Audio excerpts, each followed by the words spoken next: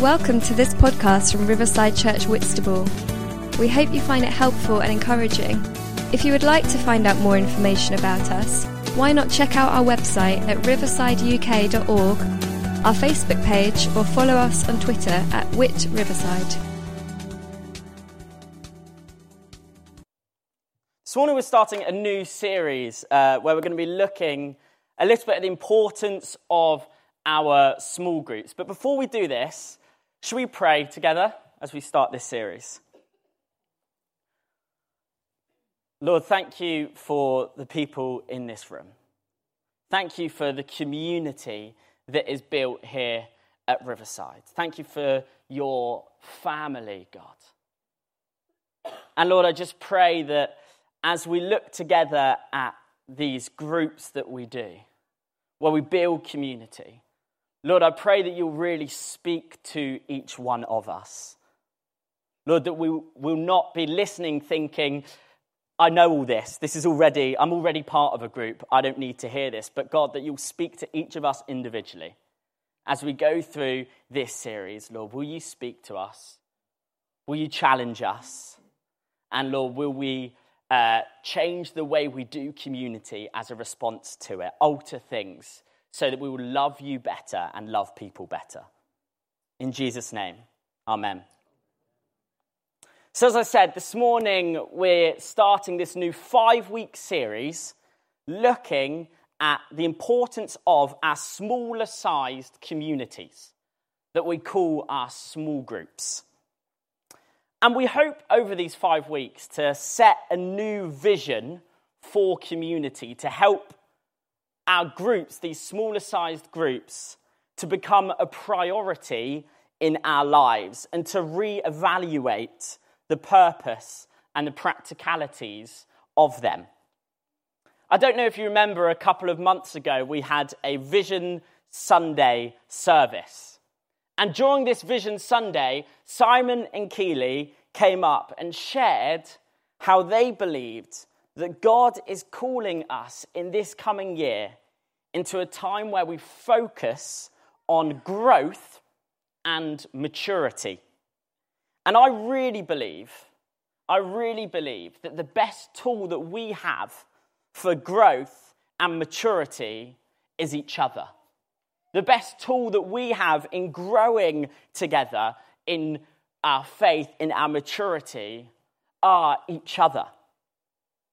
The smaller sized communities with discipleship at the center are pivotal to our spiritual health, to our growth, and to our maturity. And I'm going to come on a little bit later onto why I really believe that this is our best hope for maturity and growth.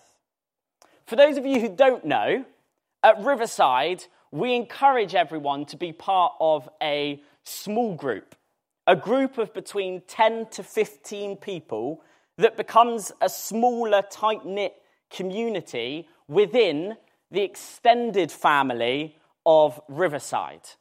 And these smaller-sized groups are really important in a church like Riverside, because in a church like Riverside, it's impossible for us to know everything about everyone. It's impossible for us to know on a deep level every single person who comes to Riverside, to know everyone personally, because in reality, there are too many of us for us to know every single person well. But these smaller sized groups allow us to know these 10 to 15 people on a deeper level. They give us connection with one another. They give us people to pray with and pray for. They give us people to be vulnerable with and to just generally share life alongside. And they ensure that no one, especially those who come to join our church, those that are new to Riverside, they ensure that no one gets lost amongst the number of people here. But instead that we each have people that know us, that know our story, and because of that, they're able to challenge us and to help us grow. So within this series, we kind of want to do two things. We want to encourage more people to join these smaller sized communities and to make it a priority in their life. But we also want to encourage those who go to these groups to try to get the most out of these groups, to give more of ourselves to these groups. A bit of stats. Currently, 60% of the Riverside family, of the regular Riverside Sunday morning family, 60% of the adults attend a small group. 60% are part of a small group. That's a pretty good number. But obviously that means that 40% of us are missing out for whatever reason that is. Maybe it's you don't have time for them, or you don't really want to go, or you don't really know anything about them, haven't felt like you've had an opportunity yet to join a group.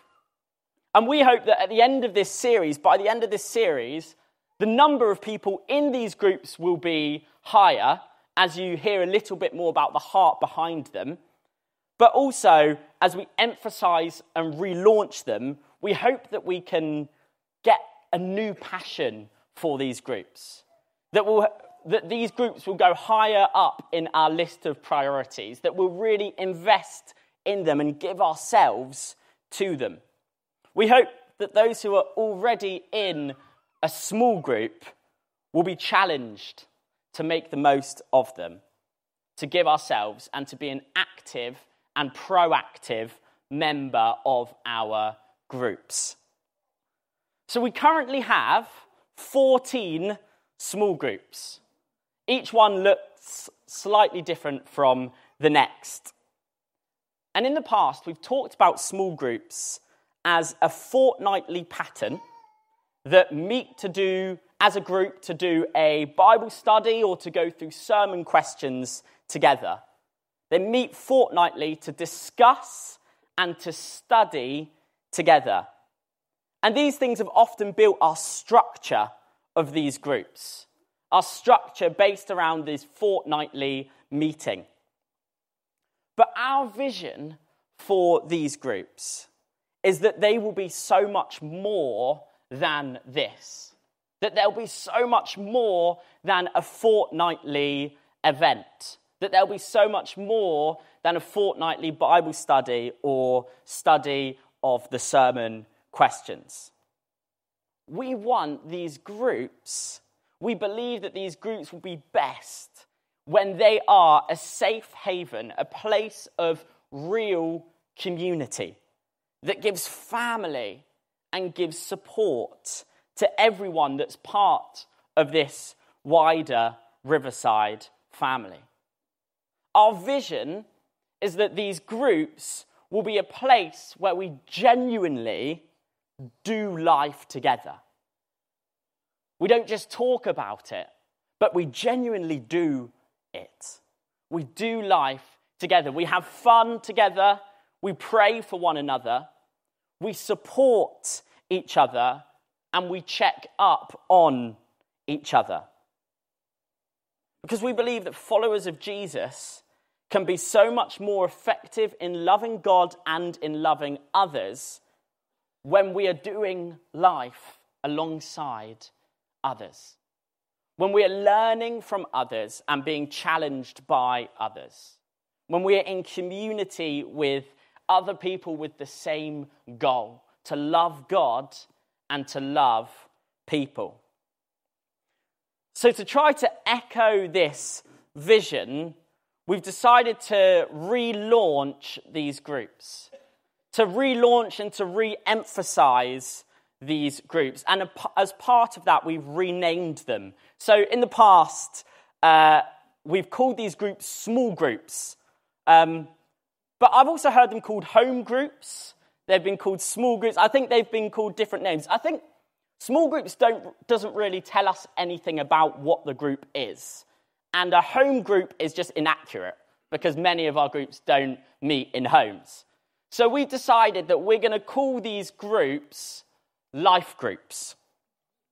So we're calling these life groups in reflection of our vision. So I don't want to hear home groups. I don't want to hear small groups.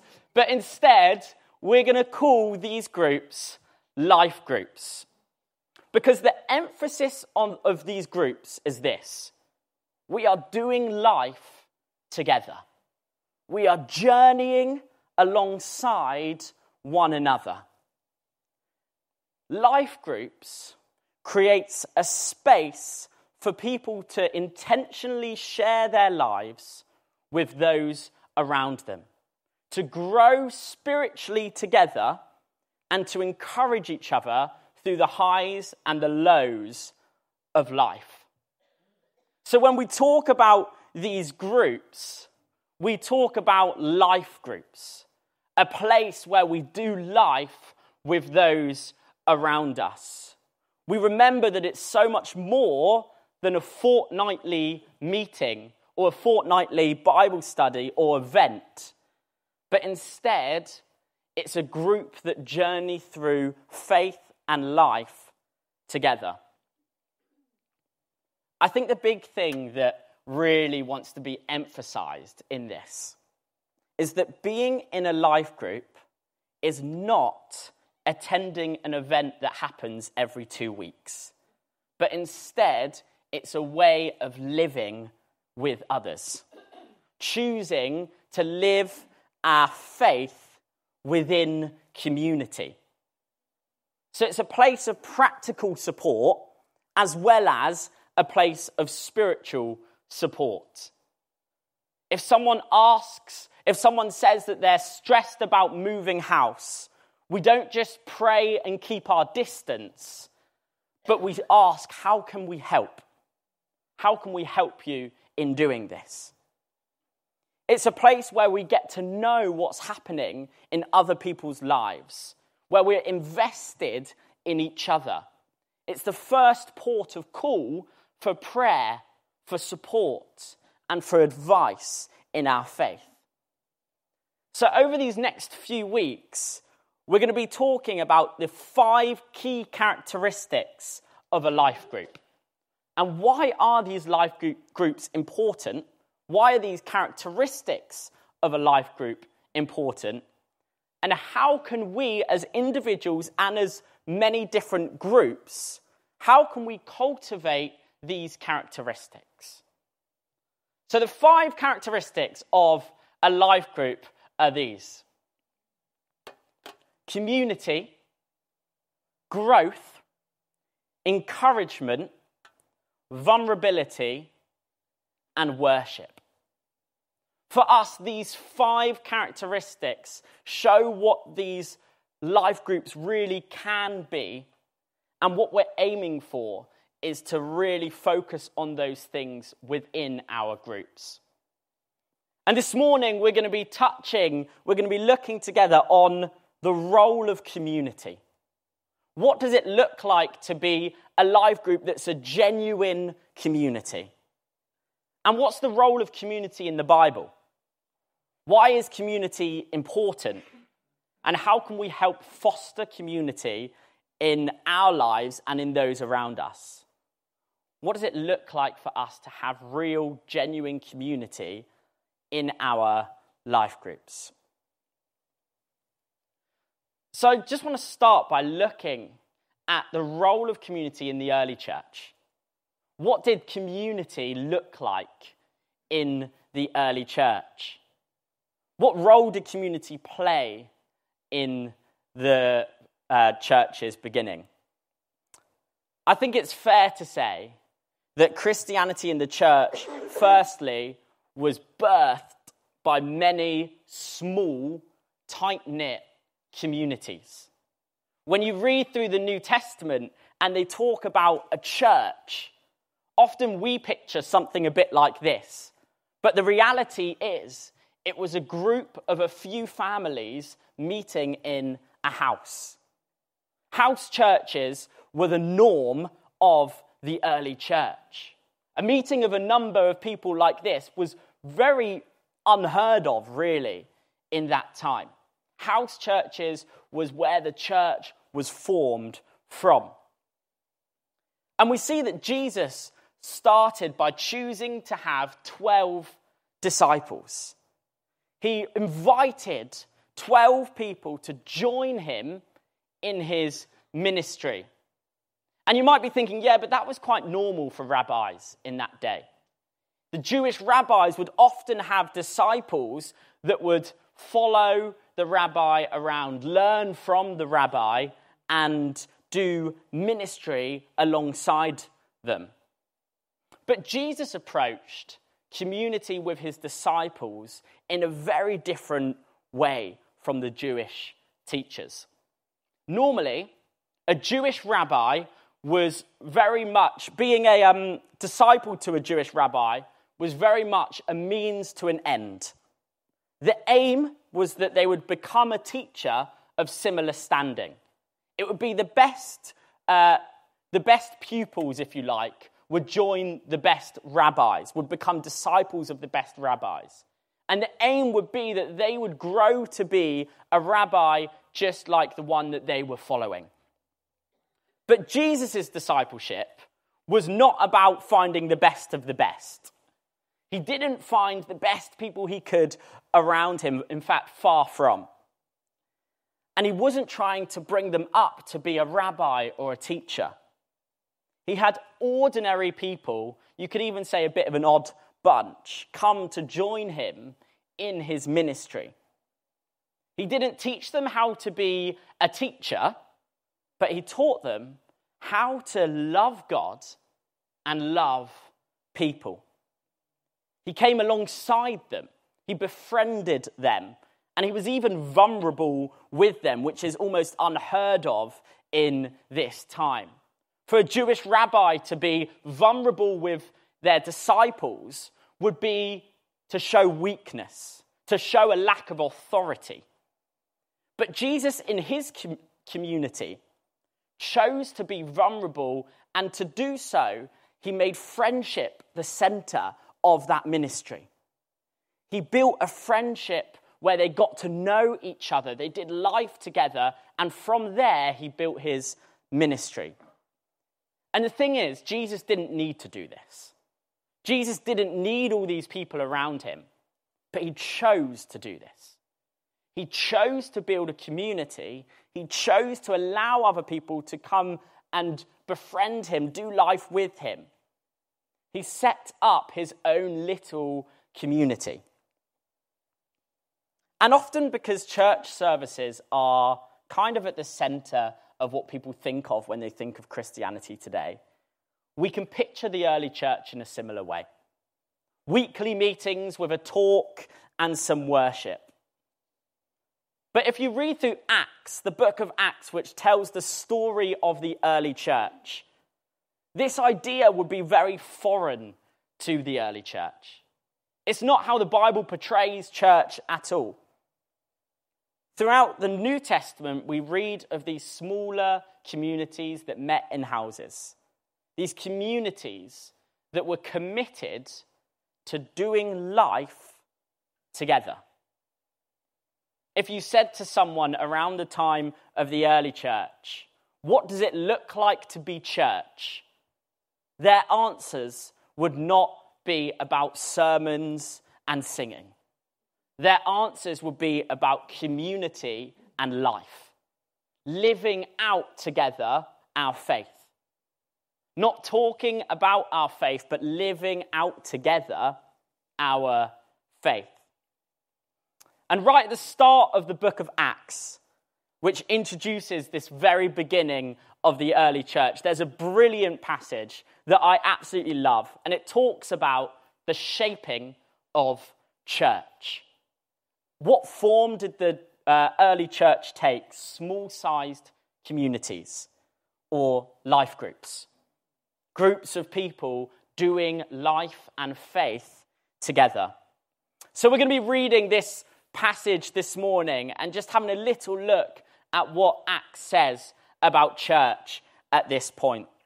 So if you have your Bibles with you, why don't you open to Acts chapter 2, and we're right at the end of Acts chapter 2, verses 42 to 47. It's also going to be on the screen behind me. I'm actually going to read the Message version, but if you've got another version, then it would be great to follow in another version in your Bibles or on your phones anyway. The Message version says this: they committed themselves to the teaching of the apostles, the life together, the common meal, and the prayers. Everyone around was in awe, all those wonders and signs done by the apostles. And all the believers lived in a wonderful harmony, holding everything in common. They sold whatever they owned and pooled their resources so that each person's need was met. They followed a daily discipline of worship in the temple, followed by meals at home. Every meal a celebration, exuberant and joyful, as they praised God. People in general liked what they saw. Each day their number grew as God added those who were saved. I love how simply the Message version puts a lot of that. This passage speaks of a very intentional community being built. It couldn't really get more intentional than some of the things said in this passage. A community that is full of celebration, joy, praise, and exuberance, founded in the apostles' teaching, life together, meals, and prayer. And there are so many things here that I really believe give us a great example of what our Christian communities, of what our life groups, of what our church communities should look like. And I just want to pick out a few of those things in this passage that really excite me as I read this and I think of what a life group should, could, and will look like. So firstly, the passage says this: they committed themselves to the teaching of the apostles, life together, meals, and prayers. For me, this in itself is a great statement for what a life group should look like. In our life group, we commit to the teachings of the Bible, commit to life alongside one another, commit to eating and sharing with one another, and commit to praying with and for one another. I'm passionate that these groups are not focused purely on what we perceive to be spiritual things. That we don't reduce our life groups down to simply being a Bible study.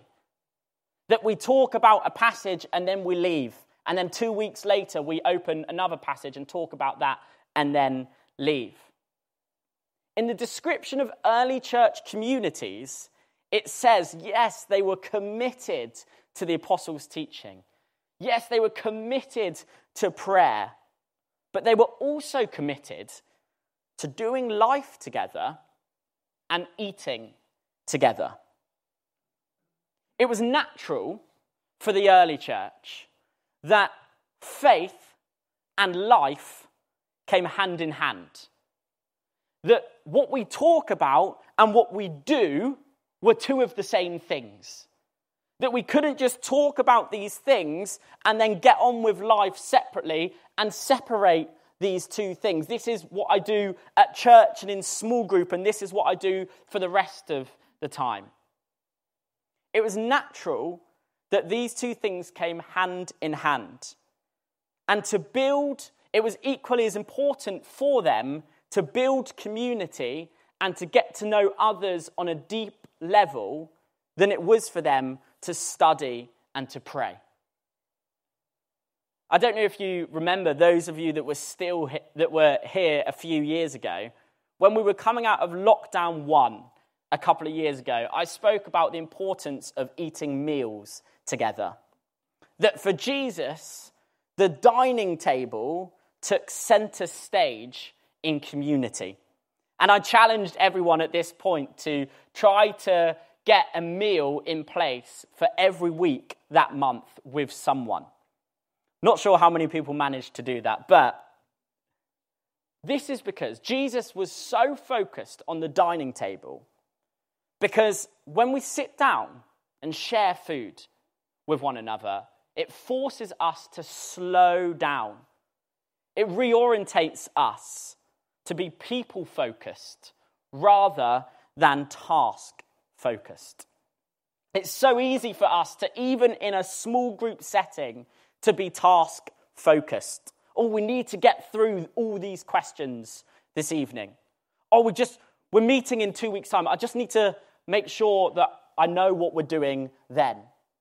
We can have such a structure that's unbreakable that we kind of forget that the focus of it is people. The focus of these groups are living alongside, doing life alongside, sharing faith, sharing life, praying for one another, knowing what's happening in each other's lives.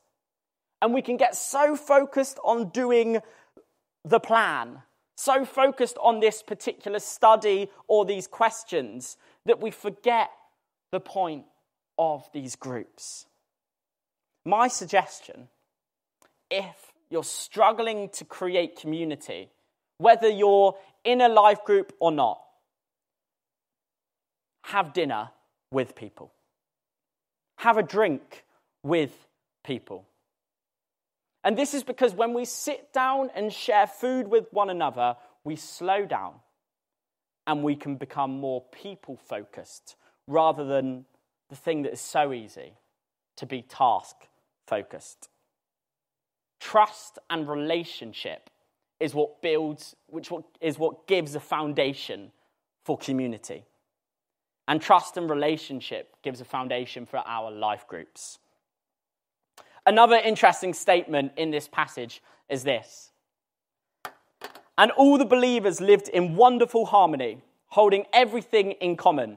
They sold whatever they owned and pooled their resources so that each person's need was met.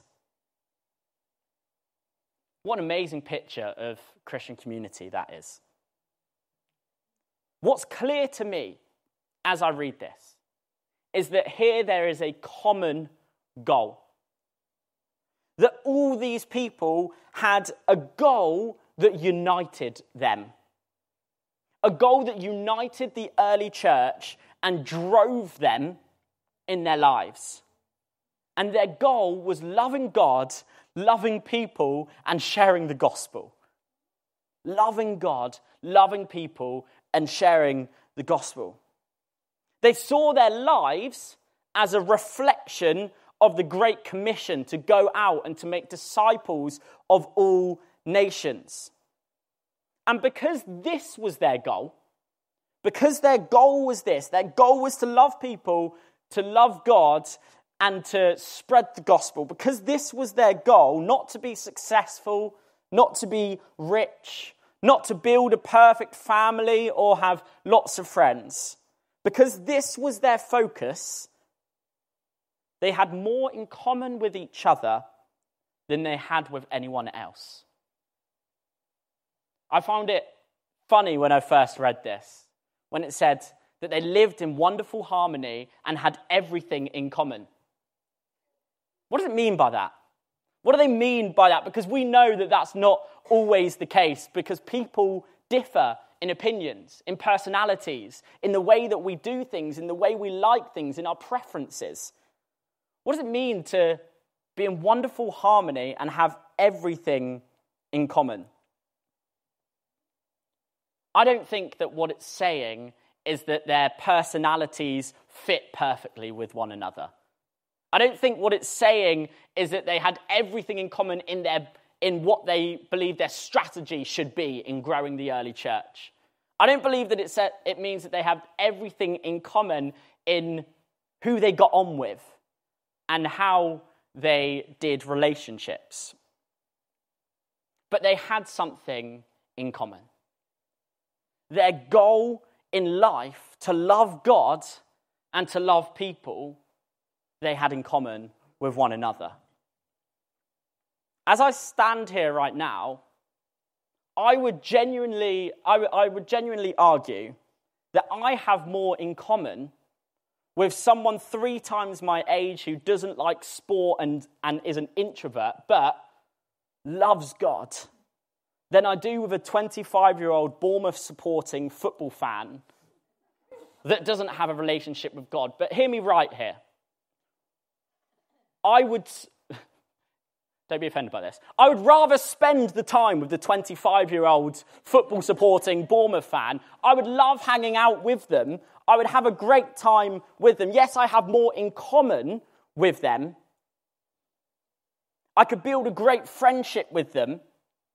I love hanging out with them, going to the football with them and enjoying their company. But the biggest thing that shapes me, the biggest thing that drives me day by day, the thing that I live for, is my relationship with God. To love God and to love people. I'm driven by the Great Commission. I'm driven by the kingdom. So when it says in this passage that they had everything in common, I don't believe it's talking about personalities. I don't think it's saying that everyone got on as mates. But instead, it's talking about a common goal. They were in community, pushing each other towards the common goal, to love God and to love people and to spread the good news.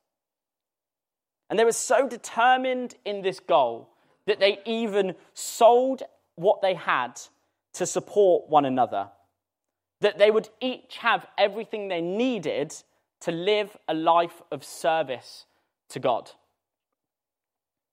To do this, they needed to know each other's circumstances. They had to be involved in each other's lives. And they had to care enough to give their own resources to help other people. I love the practicality of this, the selflessness within it. I think often life groups or small groups or home groups or whatever they're called around the world, often they can work a little bit like this. You're really struggling financially at the moment. I'm so sorry. Why don't we pray for you? You're stressed about moving house next week. I'm so sorry. Why don't we pray for you? You're struggling with your mental health. I'm so sorry. Why don't we pray for you? And don't get me wrong, it is great, it is vital that we pray for people. It is vital that our response is prayer. It's so important also that we create spaces where people can share these things, where people can share about their financial difficulties or their stress about moving house or their mental health.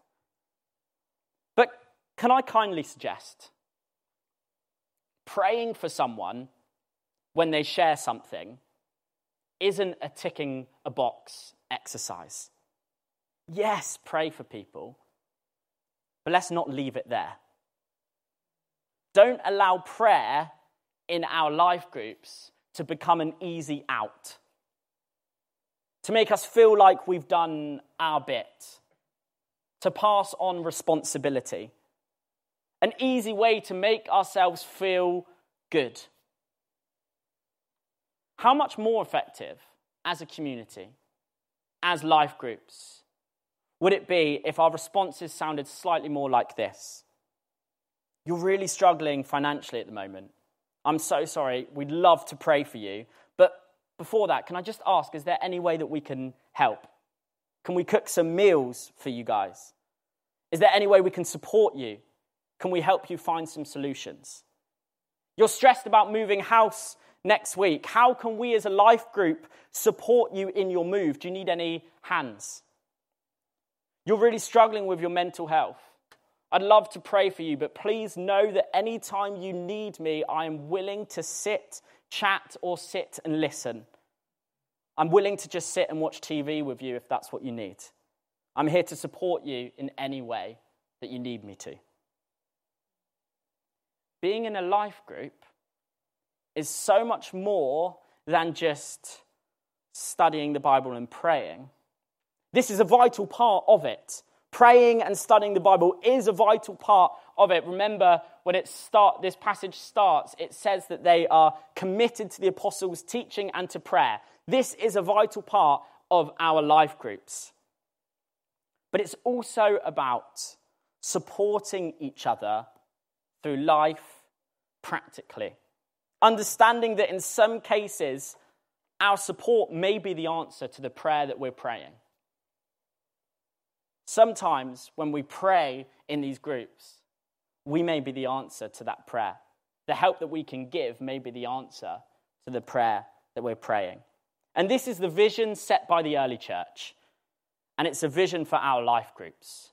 May there be a place where we give practical support as we do life together, as well as spiritual support as we go through that. And the final life group mandate that I love in this passage is this. They followed a daily discipline of worship in the temple, followed by meals at home. Every meal a celebration, exuberant and joyful as they praised God. Now, I don't want to go back into talking about meals and the dining table again, but this does reiterate what was being said earlier, just saying. Every meal a celebration, it says, exuberant and joyful as they praised God. Life groups should be enjoyable. I know not everyone's personality is the same. You might be thinking it's easy for an extrovert to stand at the front and say, like your small life group. Oh dear. I knew that was going to happen at some point. You might be thinking it's easy for an extrovert to stand at the front and say, like your life group, enjoy going to life group. But actually, for me, you might be thinking, I prefer my own space. And I do understand that we're all different and that we each have a different capacity for socializing. But we do all have something in common. We all need community. We were created for community. Created by a communal God, Father, Son, Holy Spirit, in his image. Created in the image of a communal God. And if you read the start of Genesis, one thing you will definitely get from right at the start of Genesis, you'll see that we are built to live alongside other people, to be in community with people. We are not built to live life on our own. The Bible says that we need each other. Life groups give us an opportunity for us to do faith in community, to not be alone with our questions, to be supported and to support, to pray and to be prayed for, to have fun and celebrate with others, and to have people look out for us and to mourn alongside us. At the center of life groups, at the center of our vision for these life groups is community. On our website, we have this description of our life groups. Life groups create a space for people to intentionally share their lives with others, grow spiritually together, and encourage each other through the highs and lows of life. Life groups create a space for people to intentionally share their lives with others, grow spiritually together, and encourage each other through the highs and lows of life. The thing about community is this: it demands us to be intentional. It requires each person to choose to let people into our lives. And as we begin looking at life groups over these few weeks and envisioning what these groups could look like, there's a challenge for each one of us. If you're someone who's already part of a life group, I think the challenge is this: what would it look like to give yourself fully to this group? How can we be selfless in the way we show support to others? Or maybe you're someone that kind of dabbles in these groups. You're technically part of a group, but you don't really go. Maybe you're someone who turns up fortnightly for an event at someone's house, but that's the end of your life group experience. If that sounds like you, let me encourage you to challenge yourself. What would it look like for me to do life alongside these people? What would it look like for me to share life with these people? Or maybe you're in the 40% of people who, for whatever reason, are not part of a life group. Let me encourage you, if you haven't already felt a nudge to join one, to pray about it, to consider being intentional in doing life alongside others. And if after today or at any point over these 5 weeks, or any point really, it doesn't stop at that 5 weeks, but if you'd like to join a life group, then Debbie will be in the welcome area after the service today, but also over these next 5 weeks. Not all the time on a Sunday. She's not staying there. Please do go and speak to her, and she'll ask for some details to help us to find you a life group that we think will suit you and work with you in doing that. We also have forms on our website to fill out under the life group banner where you can sign up for life groups. And again, it asks for a bit of information so we can work with you to help find you the right one. So as we come into land this morning looking at community in life groups, I'm going to ask if Tina and Darlene can come up, and I'm going to sing one song together.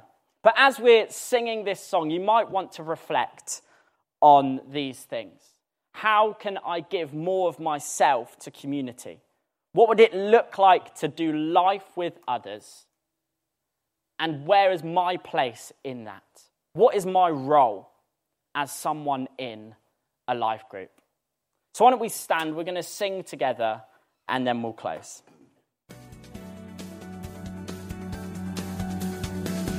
Thank you for listening. If you would like to contact us about this talk, to hear more, or to find out about Riverside Church Whitstable, then visit our website at riversideuk.org. Also, you can contact us through our Facebook page or tweet us at @WhitRiverside.